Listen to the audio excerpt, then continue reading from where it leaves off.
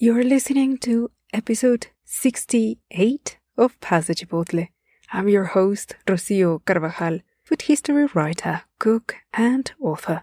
And on this podcast, I explore the gastronomic traditions of Mexico and bring together the voices of cooks, authors, and entrepreneurs who build cross-cultural bridges around the world, championing Mexican food. To find more information about my podcasting work, publications, and to subscribe to my newsletter, check this episode's notes or go to pasachipotle.com.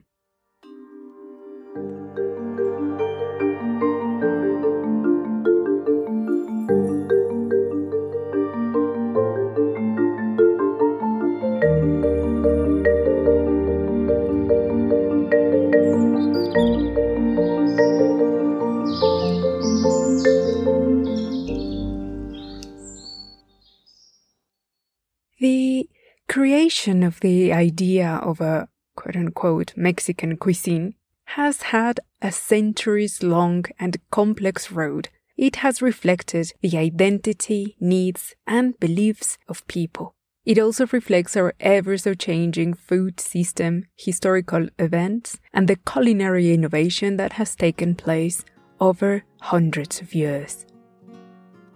The colonial period is one of such larger-than-life moments that defined the future history of the world. For the Americas, and especially for Mexico, we can sum up some key factors that transformed our food system and cuisine. Second, the combination of European and native agricultural tools and techniques was defined well by the eating habits and dietary preferences of the native population and Spanish colonialists. Third, for the first time, there was a mass production of foods like wheat flour and refined sugar. And last, this period saw the most intense exchange of techniques, utensils, food knowledge, and culinary experimentation. For anyone who has visited Mexico, it is very evident that the presence of Catholic churches has left a huge cultural footprint with a complex and vast legacy that is very much alive to this day. Let me take a moment here to explain a few things that will be crucial to this episode by laying out the actual role of religious communities in the colonial period. While it is true that for clergymen and women of the cloth, their incursions into the Americas meant a real desire to spread the gospel and save souls, but it is also true that the operation of the colonial territories was run by the church as much as it was by the authorities appointed by the Spanish crown, and the many religious orders or groups that were sent had the purpose to serving this alliance. Now, let me tell you what religious orders are. These are groups or communities of men and women whose religious practice is defined by a specific purpose. For example, some of them have specialized in helping the poor, others in educating children, some in offering medical services, and quite a lot see as their life's mission to live a spiritual life of contemplation. They have unique dressing codes, colors, and heraldry that differentiate them, and most of them had their origin back in the medieval period. Fast forward to our times. In recent years, we have seen an increased interest in finding more about the role that nuns and priests had in shaping the colonial cuisine by creating lavish dishes that defined our gastronomy. Well, today we're going to explore the intimate kitchens of religious convents and monasteries, and we'll get to meet the men and women that lived and worked there, the motivations behind their creations, and cast new light on the reasons why their role in shaping our food is fundamental to the creation of the idea of a so-called Mexican gastronomy. And I promise many surprises that will blow your mind. Joining me today is Dr. Alberto Peralta de Legarreta, who, from his 2 bachelor's degrees in communications and ethnohistory to his master's and doctoral studies, Dr. Peralta has dedicated a lifetime to exploring the gastronomic history of Mexico. He is a professor of gastronomic philosophy and gastronomic culture and tourism at the Anáhuac University in Mexico City, and it is the author of several books in Spanish, including Who Doesn't Like Chile?, Chile's for Everyone, and Gastronomic Culture in Pre-Columbian Mesoamerica. And he's a regular contributor on specialized cultural and gastronomic magazines. So as you can see, he is just the right person to guide us into this epic quest. In the notes of this episode, you can find links to connect with Dr. Alberto Peralta and learn more about the books and references we mention during the interview. There is also a link to the special blog post and the YouTube version of this episode that contains images of the many things, places, and food we talk about today. Well, I think we're all set up now, so let's get started. I hope you enjoy this episode.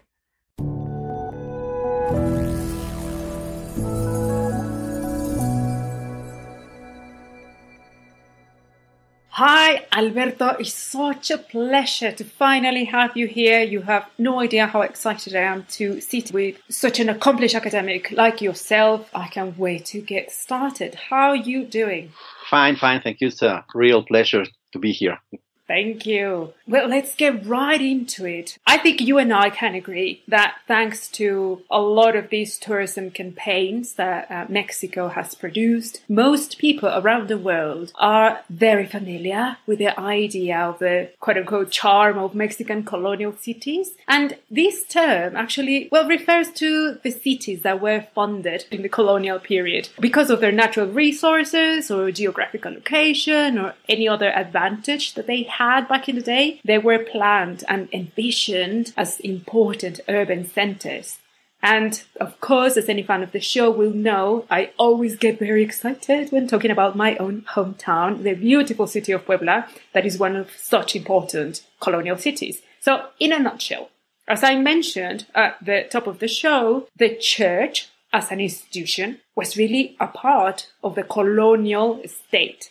And nunneries and monasteries had, among other roles, the responsibility, to manage public records, in some cases run entire haciendas, which were agricultural estates, provide basic and higher education, and of course, suppress traditional religious practices and convert the indigenous population to the Catholic faith. I mean, that's what happened, really. Why don't you introduce us to the types of religious orders that came to New Spain, which was the social role of monks, priests, of the male orders, friars, and so on, and what nuns did in this period? Like, how did they differ? Well, you are right when you talk about the importance of the religious orders and the Catholic Church in the New Spain. I think the government and the church were just one. They were so tightly attached to. So the government wouldn't take a step. The church was always taking care of the acts of the government. So that is why very soon after the conquest, the church came to the New Spain. But the very first ones to come here were the Franciscans. They were very poor men, and they arrived first in the first moment alone in 1523. They were called the Flamencos because they came from the Protestant countries that were enemies with Spain, and we really don't know why they arrived here. They were dangerous. Not that they were traitors, but they lived in the Netherlands, where the fight against the Catholic Church was becoming a very real problem. So they came here, perhaps running away from that problem, and very idealist, trying to renew the Catholic Church. 1 year later, the Franciscans sent another 12 Franciscan, and they were incredible group of men. They were completely faithful to the Catholic Church and the King of Kings, but they were reformist too. They didn't like what they were seeing there in Europe. It was very disappointing for them to see the church falling in such a terrible way. So they came here with the idea of rebuilding really the church. And they thought they would find a new multitude of souls to save. A few years later, 2 or 3, the Dominicos came, but still poor. And then the Augustinians, and these 3 orders, they built a lot of convents everywhere in the New Spain, and they took all the territory. They made a really important labor in preparing the Indians and saving their souls. That was the idea. Later, there were a lot of orders, like the Mercedarios, the Jesuits, the Carmelitas Descalzos, but they were not poor, and that puts them in another place. So we usually forget the kitchens of these 3 first orders, Franciscan, Dominicos, and Augustinians. And in the case of women, there were lots of orders, so many. As you are a native in Puebla, you know that there were more than 30 different convents and orders and regulations and habitos, the dressing of the nuns. They were a special place for the girls in the New Spain. We'll talk about that later, I think.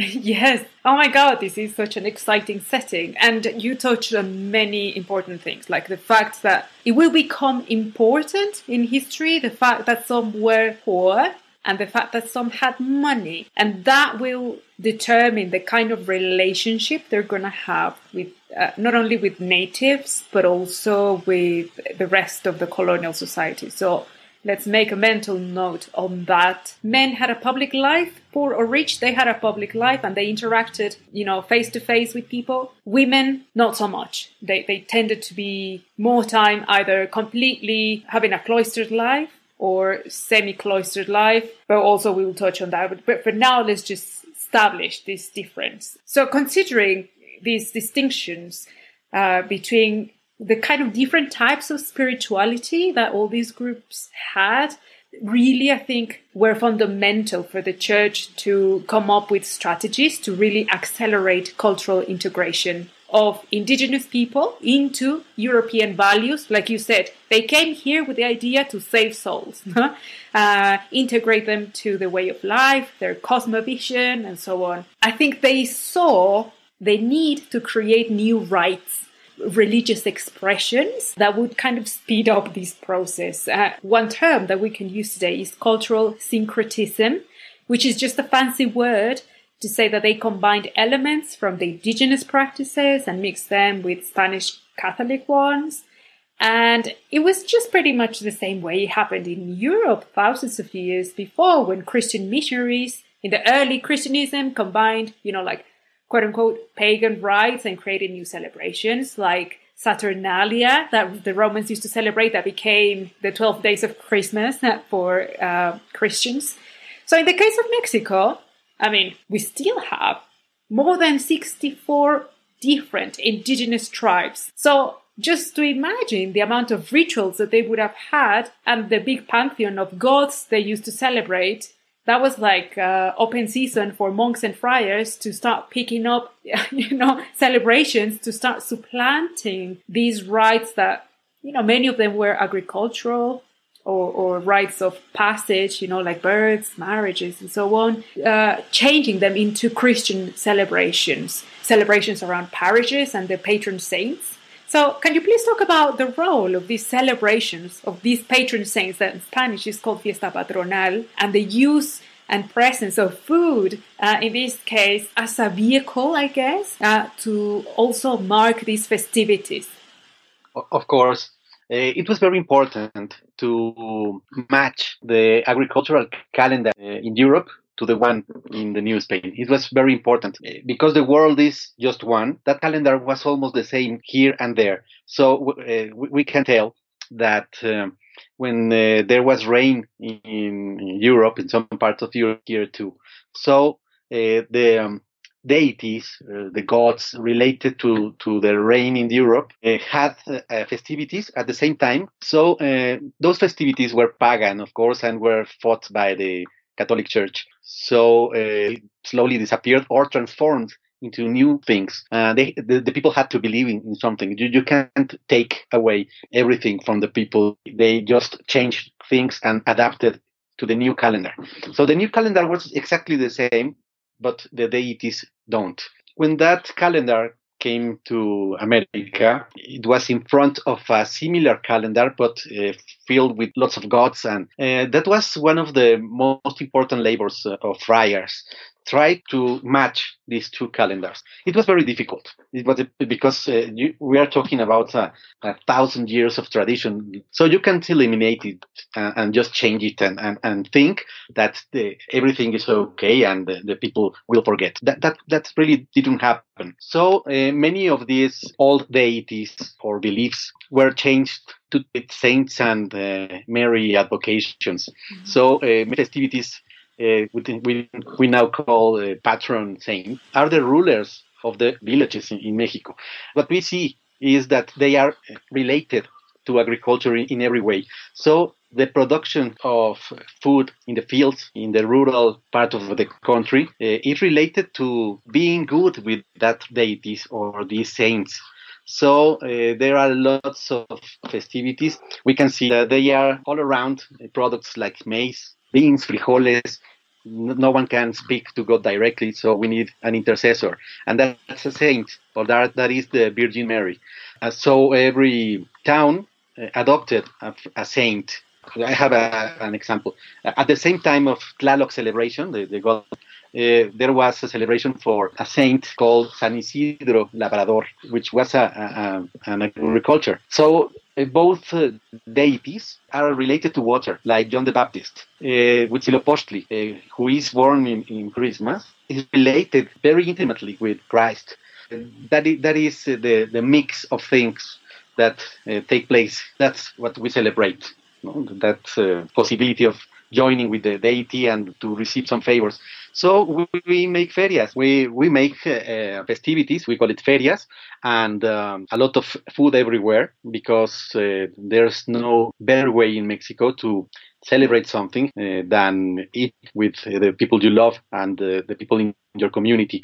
The characteristic thing about this food is that it's for everyone. Eating is a way of showing that we are grateful with the saints or the Virgin Mary. So that is why many festivities has so many food in the streets or in the houses. You can eat for free if you go to the parties, if you go to the festivity or the feria. The people is calling you in the street to get inside their homes and to eat some mole. They are sharing what they received, and that is, I think, the very core of Mexican traditional food, to share it with someone else. That is how we thank the deities, by eating together. So just said a lot of very interesting things. One thing is that because, as you say, these festivities were based on the agricultural calendar that produces food, becomes the facilitator of all these social activities. So sociability happens around growing plants that will become food, celebrating this food, and thanking deities for these gifts that were given. Sharing these blessings is a way of honoring these deities. Thinking as a pre-Hispanic person, I put it this way. Gods were working very hard to create the world and to make it function every day. They waste energy, and they are expecting that the creation responds. They are waiting for us. So what's the response? How do we generate energy? By working hard every day and by growing plants with our efforts, and that energy that will be consumed in fruits and in cereals creates energy. That is the way we pay what the gods do for us every day. And we are not paying exactly. We are cooperating to the maintenance of the universe. Yes. So if we stop growing plants or sharing the food, the universe may collapse. That is thinking as a pre-Hispanic person. But many of these things are present in the thought of popular Mexicans. Yes, that's exactly what I talked about on the previous episode, Beans, the cosmovision of the pre-Columbian world that views humans as custodians of the earth because we are part of this universe, which is opposed to the common Western view or way of understanding humanity as users, as just beneficiaries. Yes, it sounds almost incredible. A creature trying to sustain his gods. In Western civilization, God created us and gave us the earth, and that's it. But here we need to work and to create in our own microcosmos. So we work like gods on earth. We are not gods, but we are creatures, and we return the energy. So the gods continue living and creating and doing their job. So yeah, exactly. It's a team effort, really. A team effort, yes. I call it some kind of a chain of labor. So that is when we think about the producers in the fields, people who transport the food, and then the one that transform this food in the kitchen, and the moment of service when we share the table.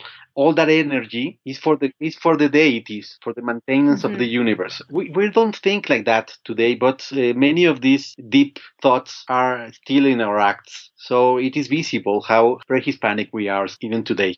I think you're right. I think there's a very important cultural footprint in our subconscious, I think. So, well, you were talking about my city, my hometown, Puebla, and the many, many nunneries that were here. And yes, it's a very interesting case because this city, I mean, it's very, very special because it was envisioned to be a cultural powerhouse. So the city of Puebla is located roughly between the port of Veracruz in the Gulf of Mexico and Mexico City. So everybody that came from Europe, that came from Spain, had to cross through this valley to go to Mexico City. So the city of Puebla was created here as this cultural powerhouse where everybody had to meet for whatever reason. By 1540, there were 19 nunneries that were created. Of course, over the centuries, many more established, and by the end of the colonial period, there was a very impressive total of 57. There were many other cities that also had loads of female institutions like Mexico City, the city of Oaxaca,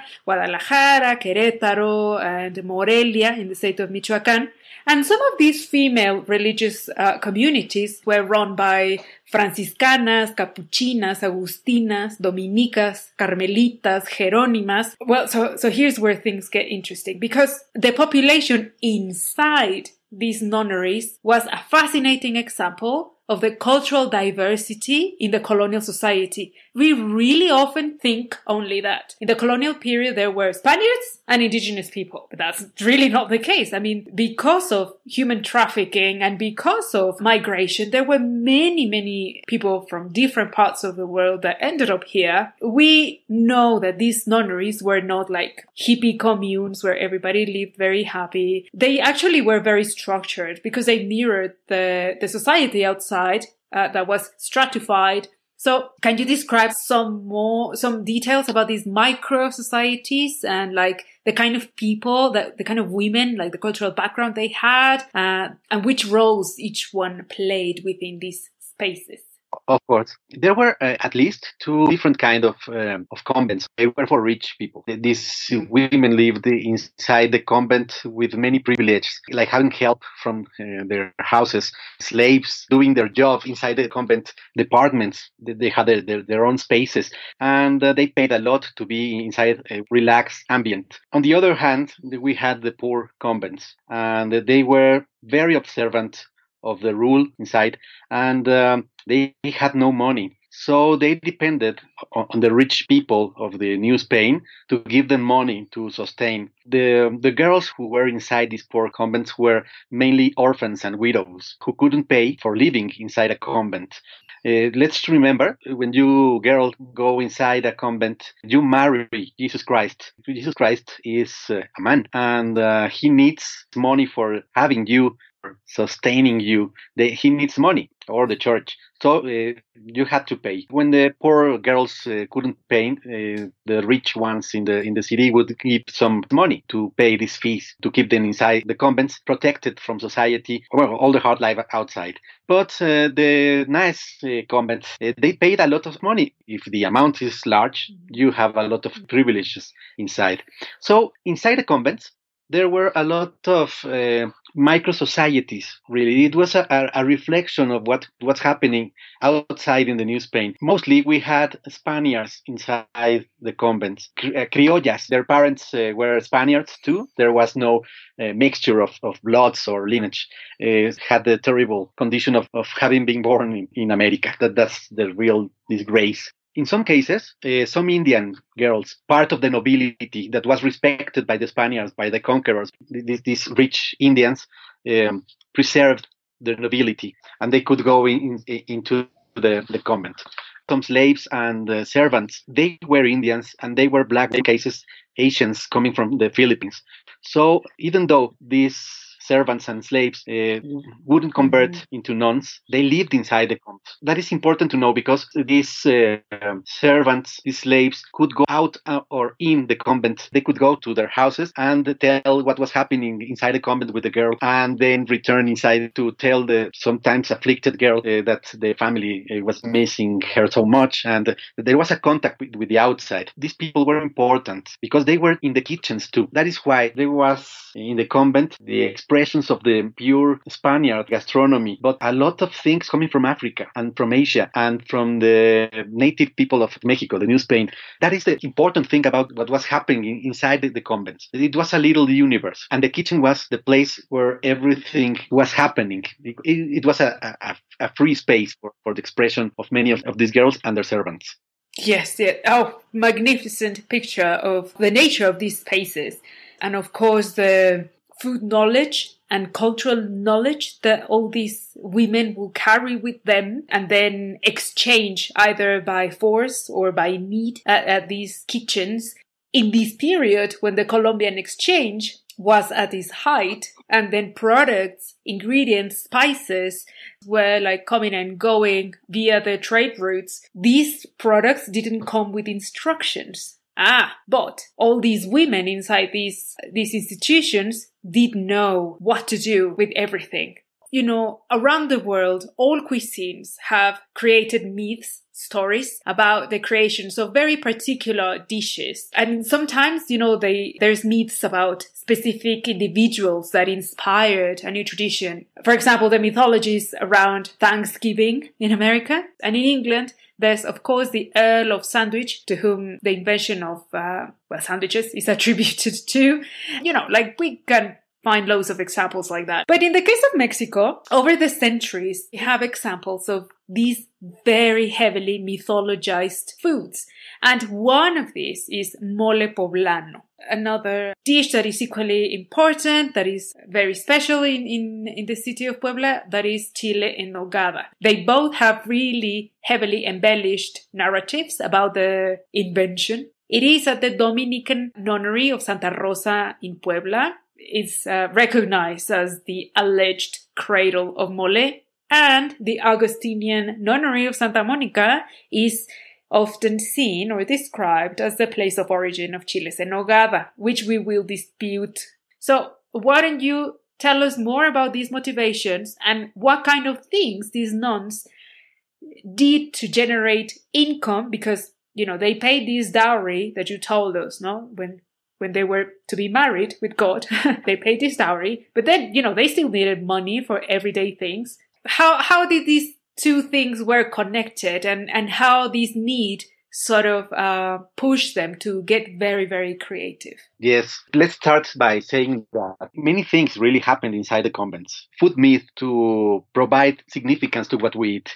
It is very important that everything we eat has a noble origin, a memorable origin. And that's what happened with many famous dishes today in Mexico. People say that mole or the chiles en nogada were born inside the convents. We must say that we don't have a single proof of that. There are no documents that prove that this is right, but it is very nice to say it. This food comes from very holy places. We have a very romantic idea of being inside a feminine convent. Nuns had very difficult lives. They were praying, they were washing, they were cooking, they had to sing, they had to go to the masses, they had to clean the convent. So it was very difficult.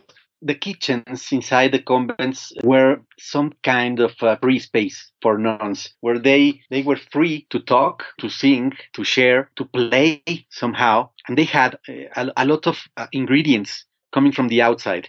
The ones that they could buy, and some ingredients that came from the outside as a donation. So they had a lot of possibilities, and they were sharing the knowledge. They could let an African grind the ingredients on a metate, perhaps asking an Indian to prepare some Spaniard food and to use the spices, or using the sugar. Everything was available inside the kitchens.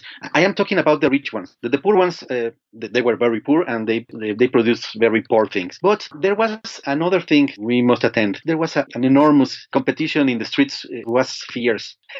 They had to sell their products, and there were other 20 convents trying to do the same in the streets. So they had to be very creative. And every time one nunnery made an addition to the menu or some ornament to a sweet that was sold in the street, the other convents would try to compete with that to give something better to get the client. So it was a very creative space. Sometimes they had enough money and enough ingredients coming from everywhere to be creative. That is why they felt so compromised with the people. It's not only the competition with the other nunneries. It was to try to gain the taste of the people outside, included their families. And the very small town around, they had clients that were in love with their foods. So the production must be continuous and creative all the time. In some moment, at the end of the 18th century, there was a very important problem, because the crown in Spain decided not to give money to the nunneries. Not anymore. They didn't want to go on. So they stopped giving money to the nunneries. And that is the exact moment when the convent showed the people outside what was happening in their kitchens. And the times of the reform in Mexico, 19th century, took away the nuns from their nunneries, from their convents outside, and they had to survive. The very good thing they knew how to do was to cook, and that is the very important moment when we learned that they had a wonderful sweet industry. It is very curious that we don't have many books from these nunneries for chile en nogada or mole. We don't have it. Perhaps it doesn't exist. But we like to think that they were creative enough and baroque enough to create these dishes. So we invent some myths to sustain the possibility. I think it makes perfect sense. So one thing that I really liked is the way you put that our food has to have a meaning. The reason why, as a species that is creative, we have a powerful imagination, and these societies, both the Spanish society and the indigenous society, were driven by a deep sense of spirituality. Of course, their food had to have a meaning, a special meaning. The fact that we created all these myths of origin about not only mole and chiles en nogada, but many other dishes, it has to do with that. It has to do with giving some special connotation. When funding was cut from Rome, well, that really accelerated their need to raise money. And you're absolutely right, we don't really have cookbooks as such with recipes. We do have scrapbooks. Writing recipes wasn't really a thing. It was common knowledge for them. So they would only have pieces of notes with just a list of ingredients or just the name of a dish even. But they knew what that meant. They were not meant to be read by people outside the kitchen. So that is a real disadvantage for us because that it's a problem that we have to... Yes, we have to solve that. And we don't have documents because maybe they are still in use inside, but we need to find them. I think you are right. We humans eat more significance and symbols than real food. Mm-hmm. Because food it's only for our bodies. Symbolism are for our minds. That's what makes us humans, to think, to feel for the body and think for the mind or soul. That is why we invent so many things around food. We eat symbols. That's it. They give a lot to our identities and what we are like persons. The food must talk to us in order to understand where we are and what are we doing in that very moment. That turns it into a cultural act. Yeah, of course. Yeah, and food becomes a vehicle through which we connect with all these people that's involved in the production. I just want to pick on another thing you said. I didn't even mention in the setting of the question, but it's very, very important. And it's a big topic, but I just will try to expand a little bit on it. So Mexico had this big, complicated process of the reform and what we call the War of the Reform. The reforms consisted in effectively separating the state from the church. And the church, they put up a fight because after 300 years of controlling everything, well, it's understandable that they were not happy to simply be removed from power. But it had to happen, and it happened. So it was led by then President Benito Juarez. And this reform, while politically it was very much needed, reality on the street was very dramatic. Cloistered life, living inside these spaces, was suddenly forbidden. So it was against the law, basically, to be a nun or to be a friar. When we talk about these are women who are not equipped to fend for themselves outside. They know the real world or the outside world because they came from there. But many of these women have spent their entire lives inside these spaces and have no idea how the world really operates outside. So what happened, at least in the city of Puebla and many other cities, is that many very devoted Catholic families who were already supporters of these nuns, they protected them and they hid them in their houses. It was a punishable crime to help these people, but they did. But like you said, if there was something these women were good at, apart from being religious, it was cooking. When they were kicked out of the convents, they started socializing all this culinary knowledge.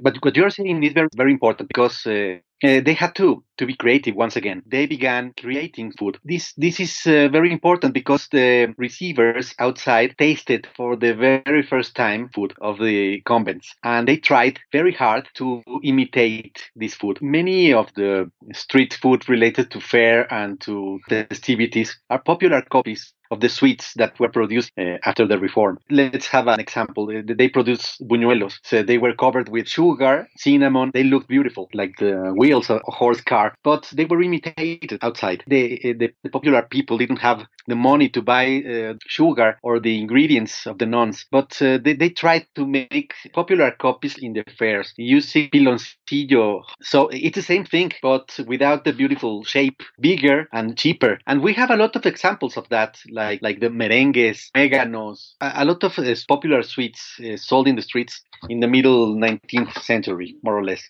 You're absolutely right. It inspired a whole range of copycat street foods that are still very popular. So buñuelos will be sweet fritters, but are like very thin and very crisp. There was so much competition that they have to be not only incredibly attractive visually, but also an explosion of flavors. Yes, the food that came from the convents had a Baroque inheritance. It was beautiful. It was tasty. It sounded very good in our mouth and our ears, and had a lot of texture. And they were astonished because the nuns were masters in creating. All this influence just transformed everything outside. And sort of moving on a little bit, both moles and chiles en nogada and sweets and everything that came from this period has a very long and very complex culinary history, and they deserve special episodes. But let's focus now for a moment in mole, which is the Spanish word for this dish, the indigenous language that was spoken by the Mexica tribe, also known as Aztecs. So they spoke Nahuatl. They had different words like muli, chilmole. So you can see how it derived to mole, which is easier to say. So this dish of indigenous origin was prepared with native ingredients, namely chiles, dried chiles, seeds, tomatoes, and other condiments, herbs. But the important thing is that this dish transitioned into the colonial period. It's very curious because this dish was consumed in everyday life, but it was also consumed as part of more complex rituals and celebrations. It goes to exemplify that while the Spaniards, as conquistadors and also the many people that came afterwards, had a generally negative attitude towards the indigenous population and their traditions and their way of life. However, they didn't see any problem in acquiring their food and adapting these dishes to their own taste. So you mentioned something earlier that I thought was very important, and that is that when the ingredients from all these different places from around the world entered these religious kitchens and were transformed by these women, something happened. The meaning changed. It no longer were exotic or mysterious or even suspicious. They became accepted because they were transformed by the hands of these holy women. So we could say that it was like a metaphorical purification of the ingredients or the dishes, like a whitewashing, we will say today. So they acquired new meanings, new moral meanings, new spiritual meanings, and they became culturally acceptable. So fast forward in the 19th and 20th centuries, when we see that printing press facilitates the creation of cookbooks, these dishes entered the national taste, quote unquote, like the national cookbook. This is when it gets very interesting, because we can either see these dishes as cultural assimilation or cultural appropriation or even cultural resistance.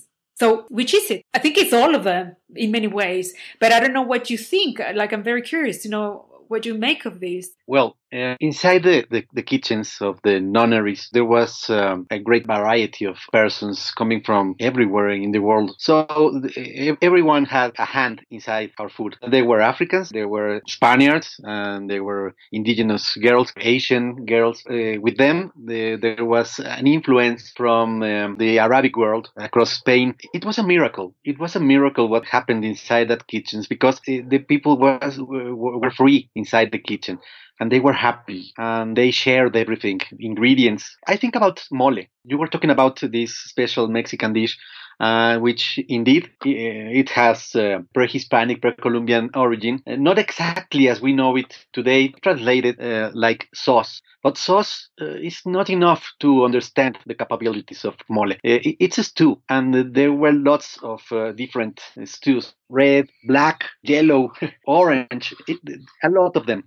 But we know today, like an iconic dish in Mexico is mole poblano. I think Puebla provided the most iconic ingredient that was chocolate or cacao. That is what makes a simple mole a mole poblano. That's the difference. And that's very important, of course. I think these dishes were very important for the people, because when eating them, everyone could see himself inside these dishes. A little part of me is in this dish, in this food. Even if I feel I have some African genetics, I'm inside the mole. And that is very important to understand the possibilities of bringing identity to the people. That's what happens with other dishes like chiles en nogada. They have the Mexican flag, the colors. That sounds very nice. We love so much that we sometimes forget who brought the spices to the convents, to the nunneries. And the money, the user of these spices wasn't Mexican, wasn't an indigenous using spices. We must admit that some Mexican dishes like mole are very African, are very Arabic.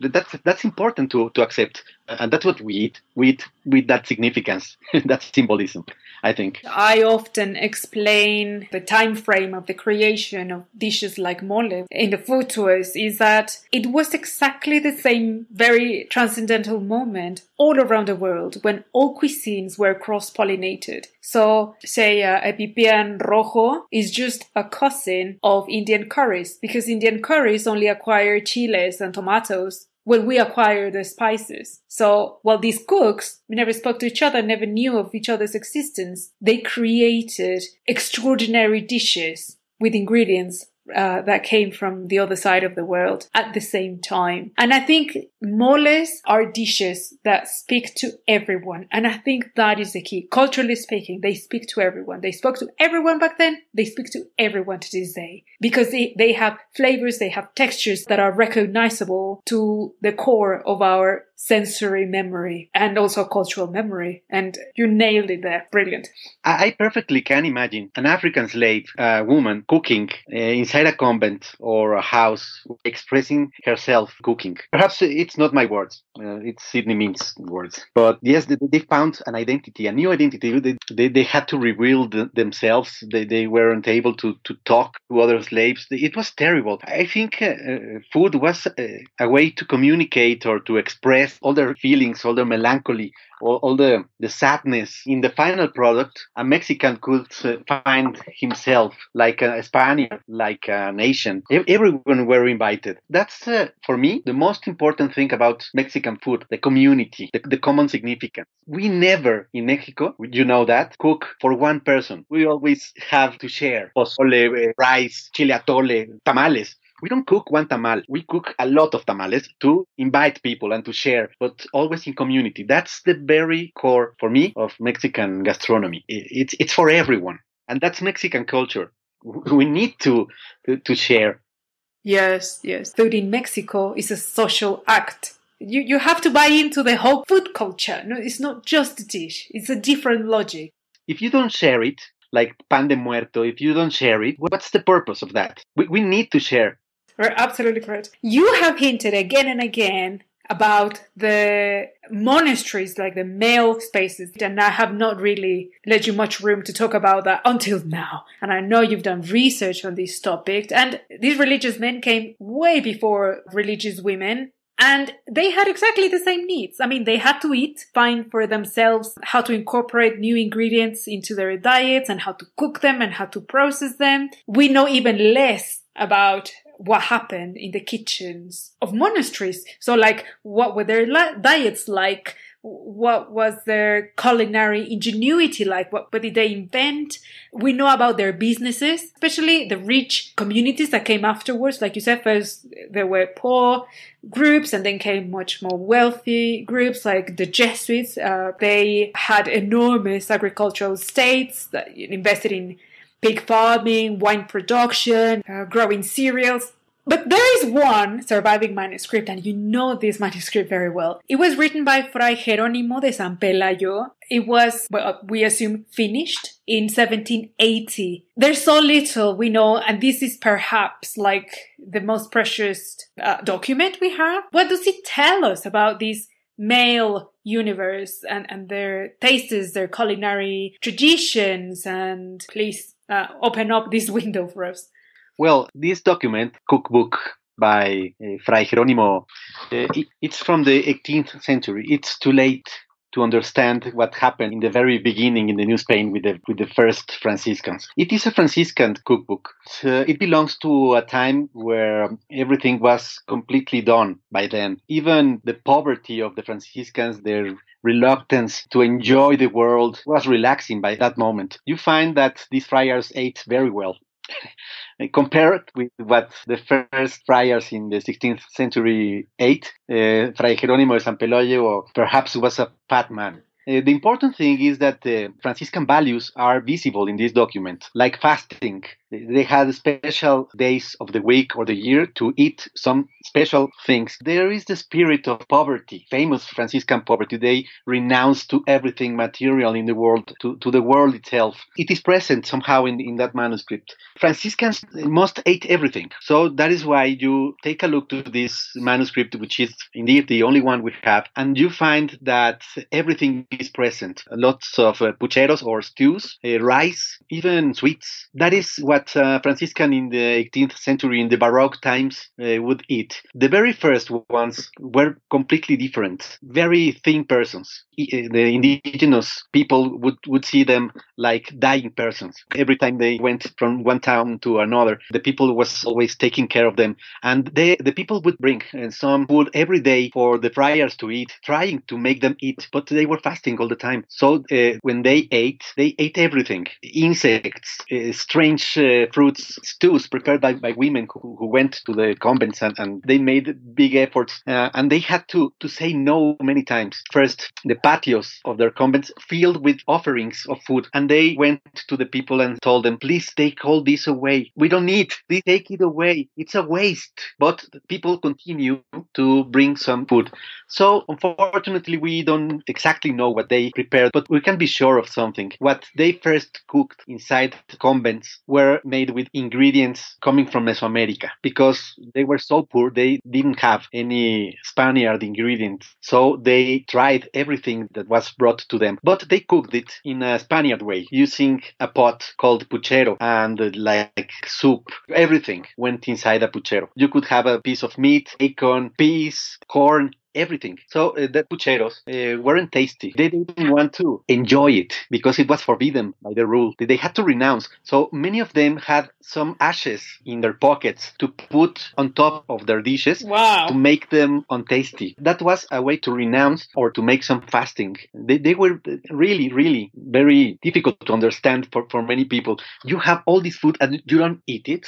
No, just to get energy enough to keep working. That's it. So what they cooked was very simple, not tasty at all. And none of these dishes survived. They had the opportunity and the will to mix things. Here's where mestizaje was born, inside the male convents.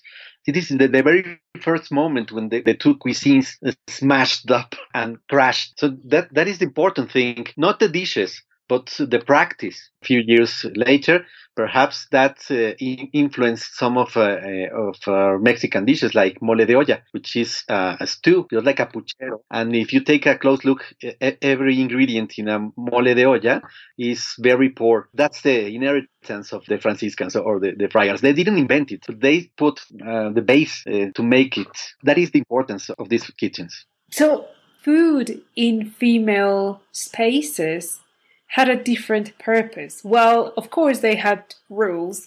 It varied from religious order to religious order how vigilant or not they were about these rules. But food was still something to be enjoyed. And also, food for women was produced in order to flatter and in order to please the people that helped them outside. So the food had to be attractive. Like you used all these words to describe the food that was sensuous, that smelled good, that looked good, that sounded good, that tasted good. But in the case of men, the kind of spirituality they had shaped a different relationship towards food, because food was almost an inevitable sufferment of life as opposed to an enjoyment. So things like throwing ash, like you said, which just curled my hair. I mean, that's just a different spiritual planet from the women's perspective. In some cases, you could see that the girls in the poor observant convents had rules very similar to the Franciscans or the Dominic or the Augustinians. They were renouncing to the world, and they were poor. This wasn't happening in the rich convents. When you experience the world with all your senses and you enjoy it, that is Baroque. And of course, the friars were not part of that game. That's a very interesting distinction that will take us to philosophical discussions about taste.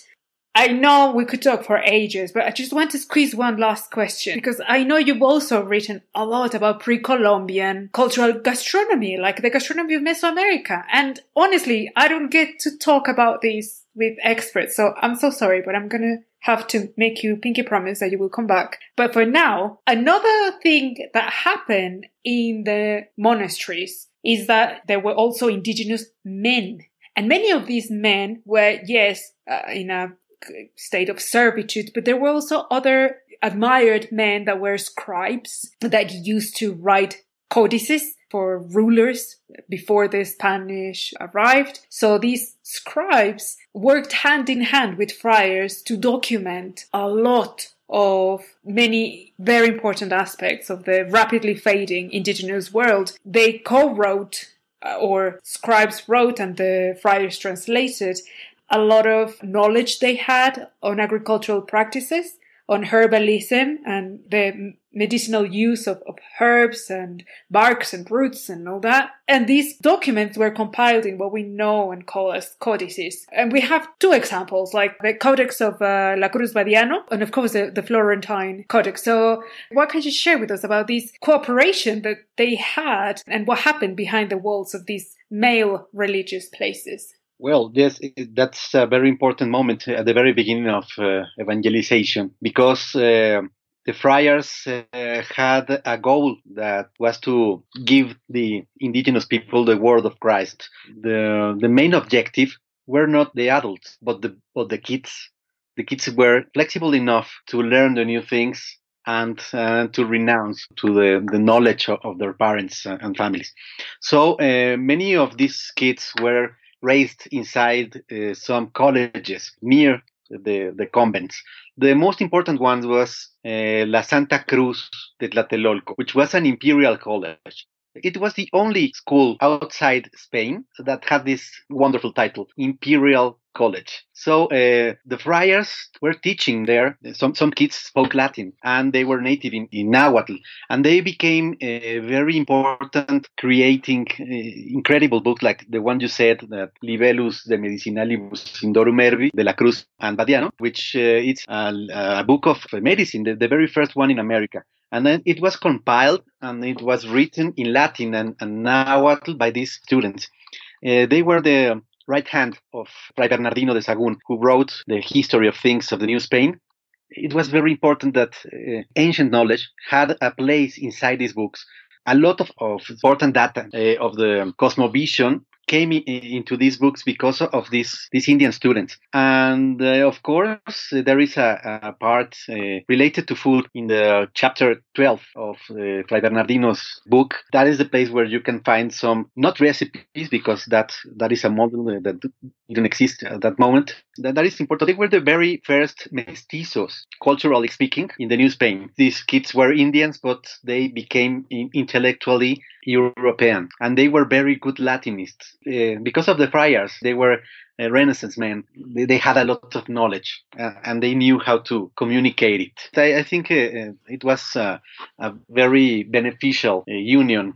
Had it not been for those documents, we really would struggle putting together our cultural history. It's a funny thing to imagine these Renaissance young men that just happen to be indigenous, fluent in 3 languages. That is just amazing. Like, scholars from Europe would have drooled over the knowledge that these kids had. Well, at least we have their documents, and that's enough source of pride. Well, Alberto, there's so many interesting things to talk about, but I just want to say that I'm incredibly grateful. You have a website as well. You've done a lot of publishing in Spanish, and we are going to put up links for all your work. So why don't you share with the audience, where can they find you? Yes, well, you can find me in Facebook by my name, Alberto Peralta de Legarreta.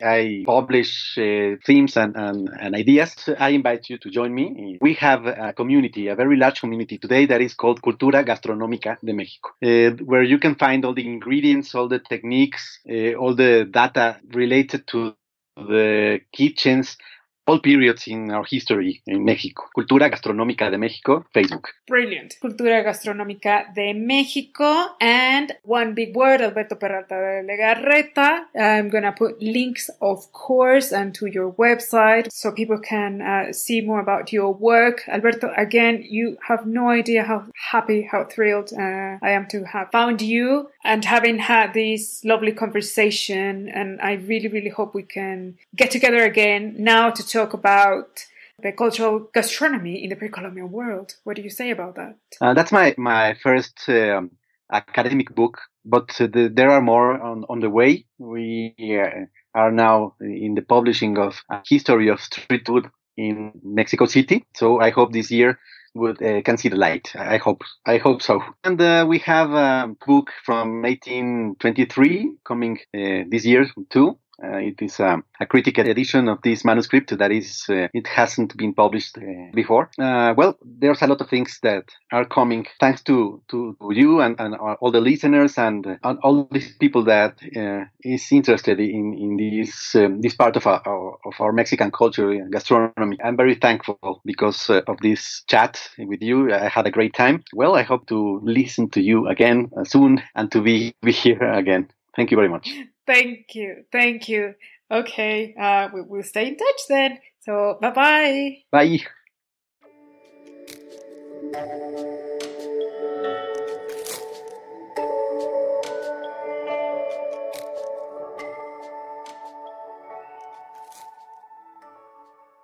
Thank you for listening.